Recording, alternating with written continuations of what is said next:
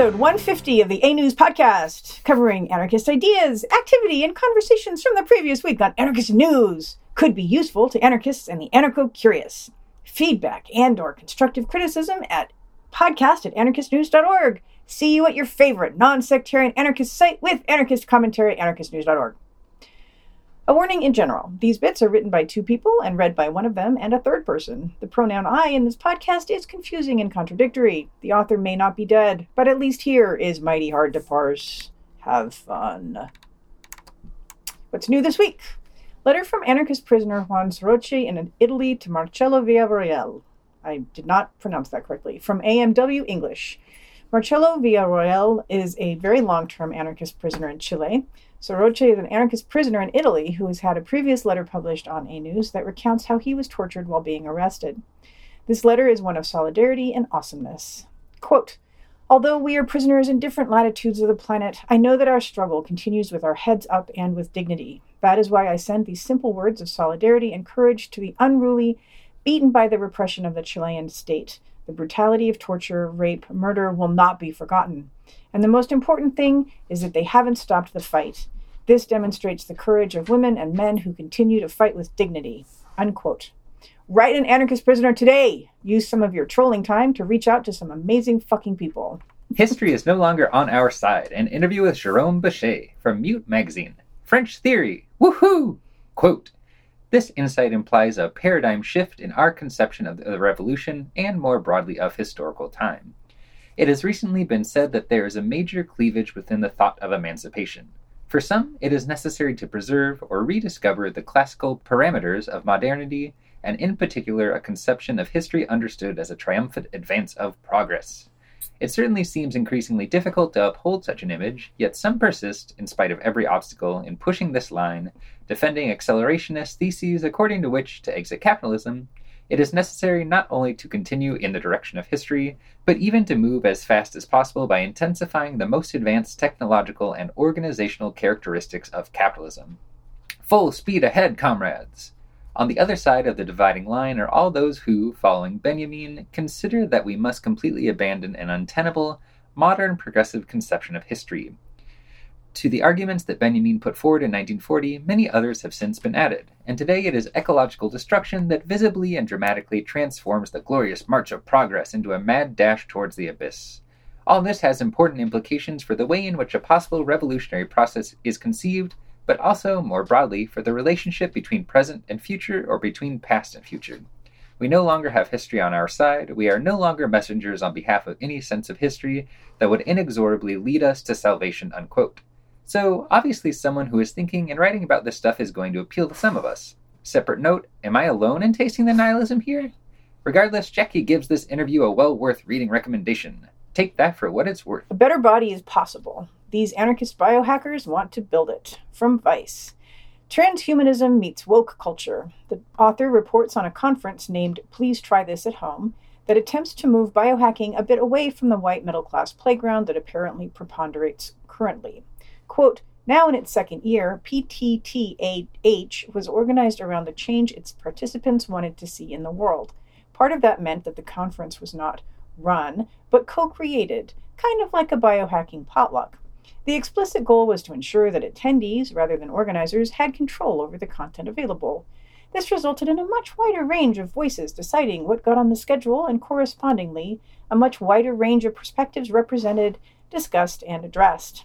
And that ultimately was what it was all about. Autonomy in determining what happens to your body, how it's shaped, and how it moves in a space.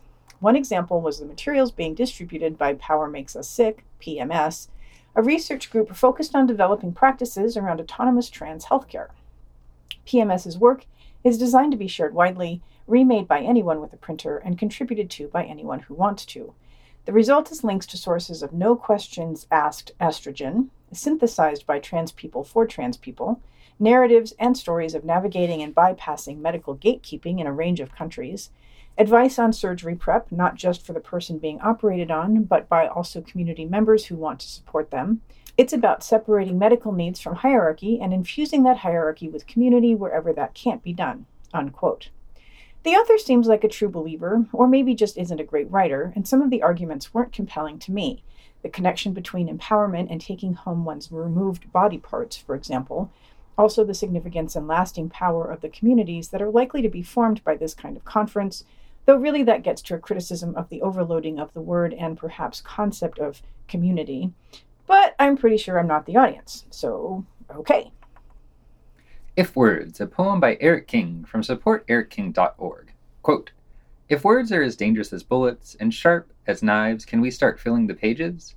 Grinding our pencils to stubs, turning ink into guillotines, prose the ropes onto their wrists, and rhyme these prison walls to paste, 'cause nothing else seems to be working. Heads aren't rolling, the streets are on holiday, maybe enough words can spark a million fires in our hearts, which would create a million fires in the banks, a million convicts in the streets. Not giving a fuck about a voter's box, giving a fuck about having a life. Our words can break these chains? Then gather our dictionaries. There aren't enough thesauruses in the world. I need to fight more. I need to write more. My tongue has been shackled. I haven't resisted. I haven't insisted. More words, more battles, more victories, more poems, more struggle, more bumps. We'd be fighting with our minds, dismantling the system that strangles us, then turning those words into a life more important than burning and bombing.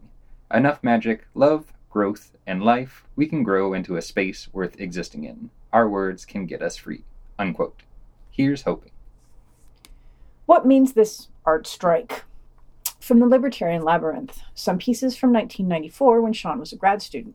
As always, it's interesting on a few different levels. Just the content, I'd never heard of or noted such a thing as an art strike, much less pondered the idea.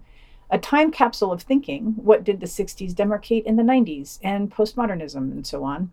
And also the stage and thinking of someone who continues to write and think today. Quote, if we are to give the art strike more than just a cursory look or a summary disqualification, we will have to keep these various critical calls in mind, particularly as the strike's participants seem to have come from a particular cultural milieu where the legacy of both the American movement and European leftist avant-gardes, political and artistic as well, seem to have come into particularly fruitful conflict, with a variety of postmodernisms. One needs only to read a small amount of the literature surrounding the art strike to get a sense of the richness of its theoretical and historical heritage. What remains difficult is knowing if the art strikers were engaged in a vital continuation of the traditions they cite, or whether they are merely engaged in the game of empty citation that is frequently identified as characteristic of a certain kind of postmodernism. A case in point is Frederick Jameson's work where postmodernism is required to stand in for not only the real conditions of life under late capitalism, but also for the philosophical positions, whether radical or reactionary, that respond to those conditions. Unquote. If that doesn't make you want to learn more, then okay. Anarchist comrade Gabriel Pombo da Silva arrested from Anarchists Worldwide. Well, here's some fucking bad news. Da Silva was underground/in hiding for about 18 months. He was arrested in Portuguese territory. I don't know what that means. Quote, with an international arrest warrant, of course, pending a sentence of more than 10 years, a personal vendetta converted into legal details, Gabriel continued to fight and make his own contribution to the anarchic struggle via his texts. He is currently being held in a cell at the Judicial Police in Porto, awaiting his appearance this Monday at the courthouse where his possible extradition to Spain will be discussed. Unquote. There is a link to his texts in the story. Free Gabriel Pombo da Silva, long live anarchy. How to talk to the media, if you must, from It's Going Down. This is a lovely how-to list of concepts, terms, and practices for how to deal with the media, which, as a post by RFA quotes Wolfie Landstreicher as saying, is never a good idea for anarchists. Is anarchy a means of reforming this world, or is it a violent rupture with current systems, associations, and assumptions? The media, which in this article refers to mass or corporate media, even in the very best case scenarios, can only ever be reformist. At very best. Yes, I repeated that for emphasis. The story includes a link to the Chomsky movie Manufacturing Consent, which has obvious connections to the topic, and also to Johnny Depp's movie The Rum Diary from a novel written by Hunter S. Thompson, which seems like a stretch, but okay. Sprinkling how-to lists with fiction may be a good tactic, but this seems like a wrong-headed approach in general for anarchists, only acceptable for people who have forgotten that anarchist is not the same as activist. Quote, in the end, no matter how good we get at writing press releases and articulating great talking points, we'll still be pushing our narratives inside a mass media machine that wasn't made for us. Likewise, even good journalists can be held back by bad editors or drowned out by far-right trolls. Ultimately, our greatest power lies in building up our own infrastructure and being able to spread information through our own networks." Unquote. That is still more posy than I think makes sense, but yes to making our own media. Arson attack against the school of the local municipality police from anarchists worldwide. Action! Quote, "For years now, the Localini, aka municipal police, have had almost the same powers as the other repressive forces, patrolling the territory and making investigations and arrests. For this reason, on the night between the 22nd and 23rd of January, we set fire to local municipality police vehicles inside their school in Milan, located in Boeri Street, partially damaging some internal structures. Actions like this one show how it is still possible to attack the power, in spite of more and more advanced and numerous technological means of control and an asphyxiating patrol of the cities. Armed forces and guardians of order are not symbolic objectives, but concrete and daily builders of a deadly system based on the exploitation and systematic extermination of the last ones." Unquote. I'd say they're also symbolic, but that's a friendly amendment. Bremen, Germany, police station attacked in solidarity with Linksunten Indie Media from anarchists worldwide. Quote, "Bremen, on the night of January 28, 2020, with the fire at the pig station in the Steintor quarter, we are responding to the ongoing state attacks against our structures and the banning of Linksunten Indie Media. Ban will be heard at the Federal Administrative Court in Leipzig in the coming days. The result is irrelevant to us. We do not believe in the constitutional rules regarding freedom of the press and freedom of speech. We don't make demands. During moments of fundamental social changes, the German state will always show its ugly cop face. Attack the authoritarian state was the slogan at last weekend's demonstration in Leipzig. We took note of this and acted accordingly, because who represents the authoritarian state better than its cops? Sick. Who does every revolutionary movement face in the street?" Unquote. So let me just state that cops are certainly a valid target. Some might even say one of the better tactical targets, as so many people besides anarchists hate them. But it's worth noting that they're also, for the same reasons, the easiest conceptual target, and overemphasizing them is simplistic. Feel me? 2 defendants in network case married in prison from Anon. I read this headline and thought that the prisoners married each other, but no, 2 inmates married their outside sweeties in what I hope is a means of staying connected and solidifying support, rather than bending to state-sanctioned relationship expectations. Oh, I don't really care. Good for them, and good luck to them too. Interestingly, there is a footnote in this article that reads, referring to some 1984-esque mislabeling, quote, "Russian media are required by law to identify this perverse fiction by the FSB in this way," unquote. I anticipate the US media trying to work around the state in similar ways in coming years, but I'm a known pessimist, so okay. The Institute for Advanced Troublemaking Anarchist Summer School. From Institute for Advanced Troublemaking. A partial list of workshops, including ones on art, decolonizing anarchism, direct action praxis, repression and resilience, Cindy Milstein on trying anarchism for life, ! And then there is a list of blurbs from previous attendees to sell this conference like a book. Quote, "I don't think I've ever had a time in my life where I've felt so nurtured in mind, body, and spirit at the same time." Next quote, "The Anarchist Summer School was complete immersion into a consistently supportive and experimental anarchist mindset that left me feeling transformed. This immersion changed my heart and my resolve." Next quote, "There was a culture of care. There was a large amount of warmth and acceptance. I could see anarchist ideals realize themselves in the ways that we were treating each other, which is rare." Next quote, "Everyone was willing to listen, learn, and grow," unquote, etc. Yeah, sure, if you're into that sort of thing. Audio and video. Final straw. Mitch on the gun rally. Alexander Ross on conspiracy theories. An hour and 40 minutes. Sean talks about reading the names of people killed by police in 2019 and the potential impact of such kinds of projects. Collective honoring can be reality checks. The first segment with bursts is a continuation of the talk with Mitch, Antifa organizer, in a follow-up to the 2A rally on January 20th. That lasts until 35 minutes in. Then there's a talk with Alexander Reed Ross, Mr. Slippery Slope himself, who considers himself a conspiracy theory expert. It doesn't seem like any other context is necessary to understand how to read ARR and how he got to the fallacies that he promotes. There's a phrase that labels what happens to cops once they become cops, how there is a bias that is inherent to the position that can fundamentally change or validate people's perspectives once they join a police force. Totally relevant. This post has on-point comments, including one that sent me down a rabbit hole of retractions from the Southern Poverty Law Center, What the Problem Is with Keith Preston, the War Nerd Radio Podcast, and so on. You know, for people who have a fucking afternoon to waste. OMG! Immediatism, Episode 40, Dark Virtue, Taoism and the Rejection of Civilization by Ramon Alani. 50 minutes from Immediatism Podcast. A reading from Ramon Alani's Essays from the Tiger's Leap, quote, "Resistance to civilization has existed as long as civilization itself. There have always been those who reject this way of life. Critiques of technology, urban life, agriculture, domestication, and symbolic culture can be found in cultures all around the world and throughout history. As enemies of civilization searching for ways to understand the nature of the world in the 21st century, I believe we can draw on the work of those critics of the past. There is perhaps no region on Earth where civilization has been more entrenched for so long than China. Likewise, I believe that there is no more potent critique of civilization from the ancient world than Taoism." Unquote. 20 years anniversary of indie media, an hour from Elephant in the Room.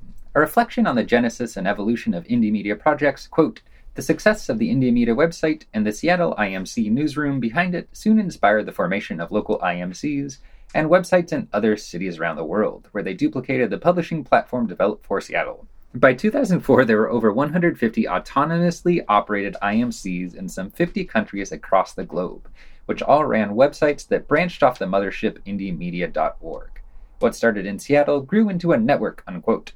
I'm starting to think more and more about what the benefits and limitations of anarchist aping mainstream media are, and unfortunately this episode isn't helping me with that task. A large chunk of the audio is stripped from people involved with indie media projects being interviewed on Democracy Now! Cringe, most of whom went on to become professional documentarians, journalists, and writers, and none of whom really mentioned anarchism at all. I'm glad to know that there are some active indie media projects out there like Athens Indie Media, but I'm not so sure that the overall story is one of victory. But then again, what is? From Embers, new content in January 2020. A bulletin listing the 4 episodes of From Embers produced in January after a December hiatus. Episodes include interviews with, quote, Stu, a founding member of Dragonfly Farm, Matt Hearn, a longtime writer and community organizer in Vancouver, an anarchist and anti-repression organizer about how conspiracy charges have been used against anarchists in Canada and the United States, and John Clark, a founder and longtime organizer with the Ontario Coalition Against Poverty in Toronto, unquote. Conspiracy and Anti-Repression Organizing, an hour also from Embers. A, quote, conversation with an anarchist and anti-repression organizer about how conspiracy charges have been used against anarchists in Canada and the United States, some challenges and lessons learned from supporting J20 defendants and others, the Tilted Scales Collective's upcoming book project representing radicals, a guide for lawyers and more, unquote. Always good to keep an ear open when folks who've been through legal processes talk about the experience for your own potential run-ins with the system or otherwise. A particular mindfuck brought up during the interview describes the situation of anarchists being forced to explain why they won't take plea bargains, become snitches, etc. to their lawyers, even though doing so might be in their supposed quote-unquote legal best interest. Now Audiozine, 4 hours from Resonance Audio Distro, the Invisible Committee's 2017 book, now in audio format, quote, Now, 2017, is the phantom chapter to the Invisible Committee's previous book, To Our Friends, a new critique from the anonymous collective that establishes their opposition to the world of capital and its law of labor, addresses current anti-terrorist rhetoric and the ferocious repression that comes with it, and clarifies the end of social democracy and the growing rumors of the need for a coming civil war, unquote. Yay, French people. Expose électrique, mutant métallique. Tu agresses la ville, tu violes, tu détruire. So the topic of the week is anarchist federations. In 2020, let us flip the script.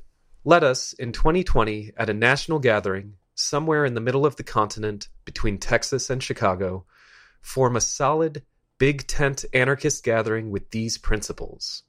1. Let us be united in the purpose of demonstrating anarchism as a politics of action. 2. Let us not get bogged down in the specifics of hyphens. All anarchists are invited.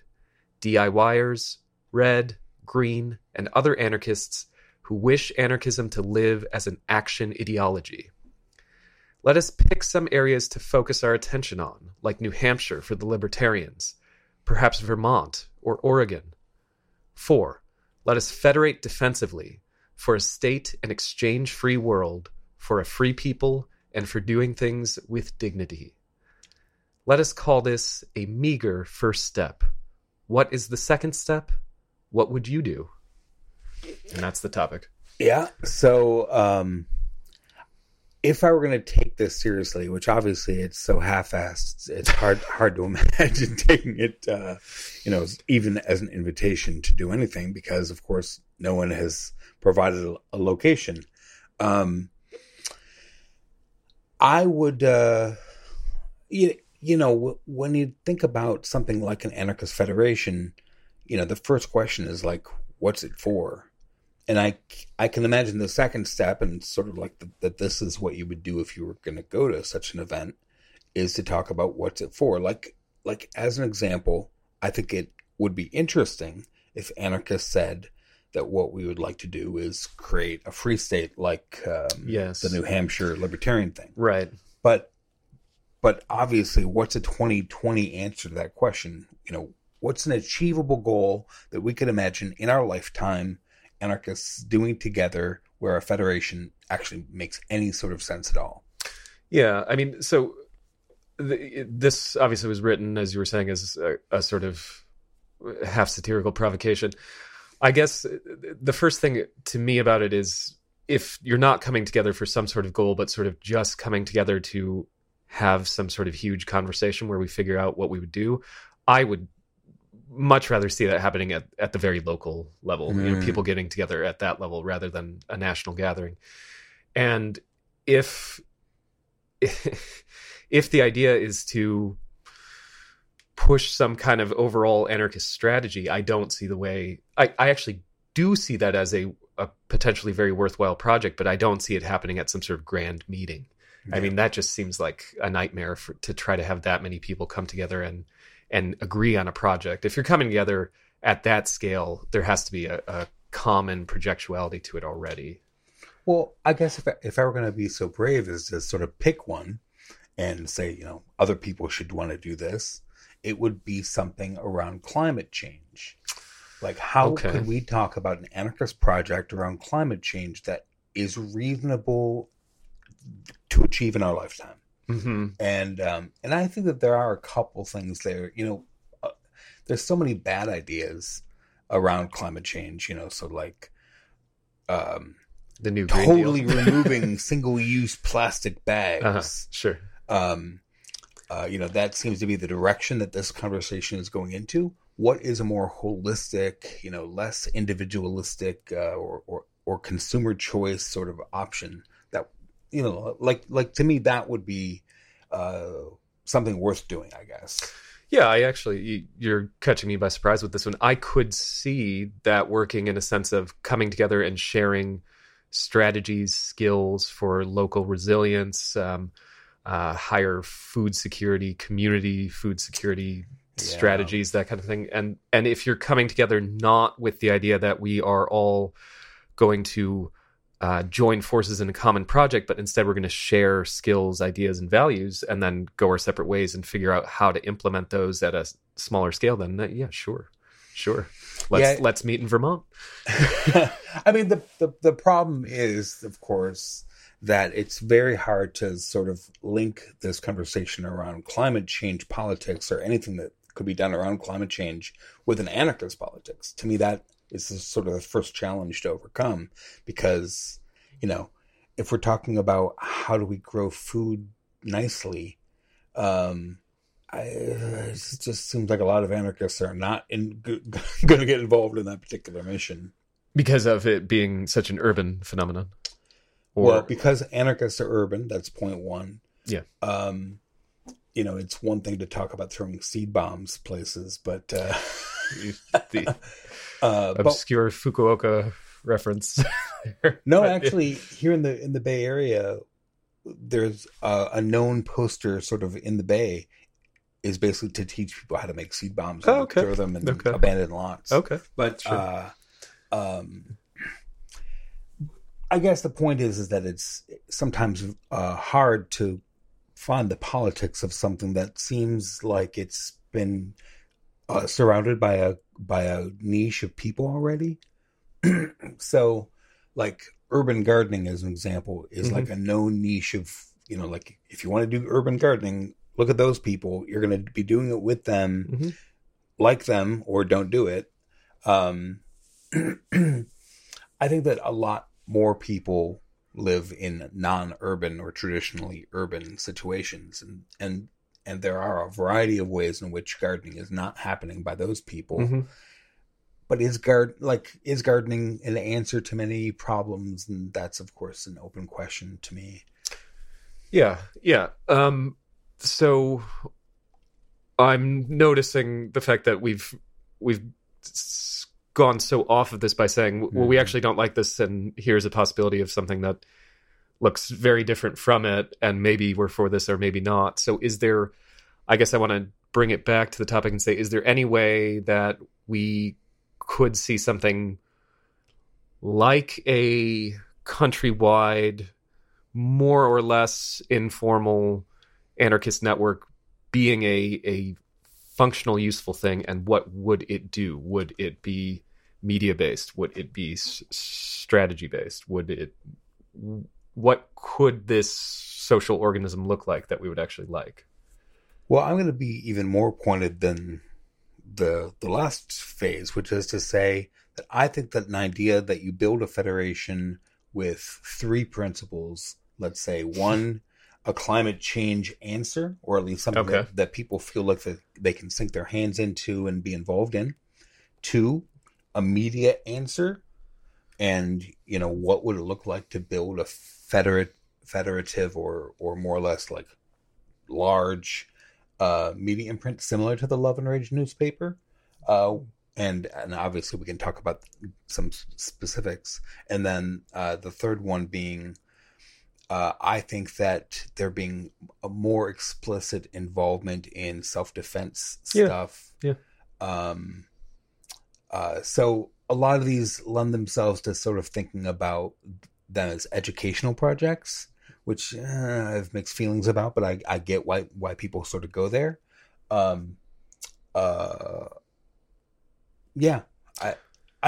actually see that as something most anarchists could agree with, those three things. No, sure. Yeah. I came of age, like I literally came of age at the Love and Rage conference that happened, where Love and Rage turned from a network to a federation. And as you can imagine, it sort of at that time, it was very strongly pro-network, and would still be the side I would fall on the particular thing. I just think that it's worthwhile to do some thought exercises that sort of say, if we were going to do some stuff that's bigger, if we're going to think a little larger than we normally do, what would that look like? Like, is there a way in which post-left anarchists, as an example, would get involved in something that every anarchist in the U.S. sort of thinks is an important sort of thing? And I think that, whatever in this context, global climate change, self-defense, and media projects, I think that everyone could get involved in that, and figuring out how to do that in an intelligent way could demonstrate that anarchists are able to make maybe more mature political judgments than sometimes we do. Yeah. And we could overcome that FBI characterization that I've always has struck at my heart in a funny way of anarchists occasionally demonstrate a limited ability to mobilize themselves. Yeah. But I just talking about this, I think, why couldn't we agree on those three things? And why couldn't there be more cooperation across the continent on that basis? So I guess, do you want to say something about where you see Love and Rage having succeeded versus failed? As a past example of something, because they did try to be countrywide, correct? I think the difference with Love and Rage, and at least how I parse what this is proposing, is that Love and Rage really did sort of see what they were doing as a revolutionary sort of project. Like, there are three things, like a violent, abrupt overturning of the existing. Yeah, like. Is it possible in the very large space there is in the United States to build the kind of political federative model that would be necessary to make any sort of political impact. And all of their checkboxes that they ticked were more or less about just getting more people. Mm-hmm. So their 3 boxes were Zapatista support, right, prisoner support, and I can't remember if the third one was just putting out the paper, but like all their stuff sort of was more like yeah, I'm just not exactly sure how you add Zapatista plus prisoner plus putting out a paper makes much of a political movement for the kind of world you want. Whereas, we're going to be talking about climate change the rest of our lives, full stop. Yeah. Yeah. And so if you're not in that conversation, then you're choosing to opt out of basically one of the most important things happening on the planet. Yes. Having a media component is necessary to a political project, full stop. Yeah. And then in armed self-defense is sort of something that all anarchist perspectives have sort of been playing around with. And partially there's an important politics of how do you decentralize the monopoly on violence? Yes. And as far as I'm concerned, that's more important than talking about smashing class relations, because that sounds like fancy Marx talk. Yeah, and you can't really be a conscious political force if the first group of people who are willing to use physical force against you can just completely roll you over. So really though, and that's a hard thing, and it's a hard thing, particularly for Americans, because we live in a society with an actually really strong and reasonably effective police force, such that we are, depending on where you live in the United States, depending on your local milieu, there are obviously exceptions.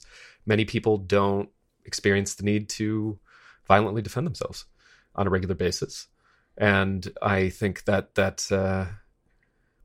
this aspect of it is especially relevant at a time when the United States appears to be, or sections of the power elite appear to be saying, okay, now it's time for us to take the guns. Now we can do this. And I think that is actually going to be one of the major socio-political events in our lifetime as well, is the effort to really crack down on disarming the population. I am provoked. But you didn't catch me yet. Fucking troll. Sure. Anything else we want to say about this? Did you have anything that you were excited about in the comment section? Possibly. We're not going to scroll and look. Okay. Not at the moment. Are you just going to edit this out then? Usually not. All right. There's nothing else that comes to mind for me at the moment. Cool. Well, thank you very much for this conversation. I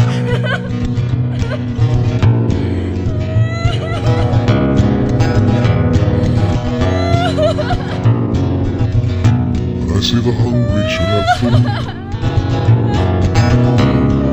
I speak for many when I say no one should have 7 homes, while some don't have any. Though I may find myself stranded in some strange place with naught but a vapid stare, I remember the world and I know we are everywhere. This week's podcast was sound edited by Leno Mabel. The What's New was written by Jackie and Greg and read by Chisel and Greg. No editorial this week. And we thank Aragorn and a friend for their help with the topic of the week. To learn more, books, pamphlets, and other material are available at littleblackcart.com. See you at anarchistnews.org and or the IRC chat room linked on Anews. How many people are wanting and waiting and fighting for their share? They hide in their ivory towers, but we are everywhere. Religions and prisons and races, borders and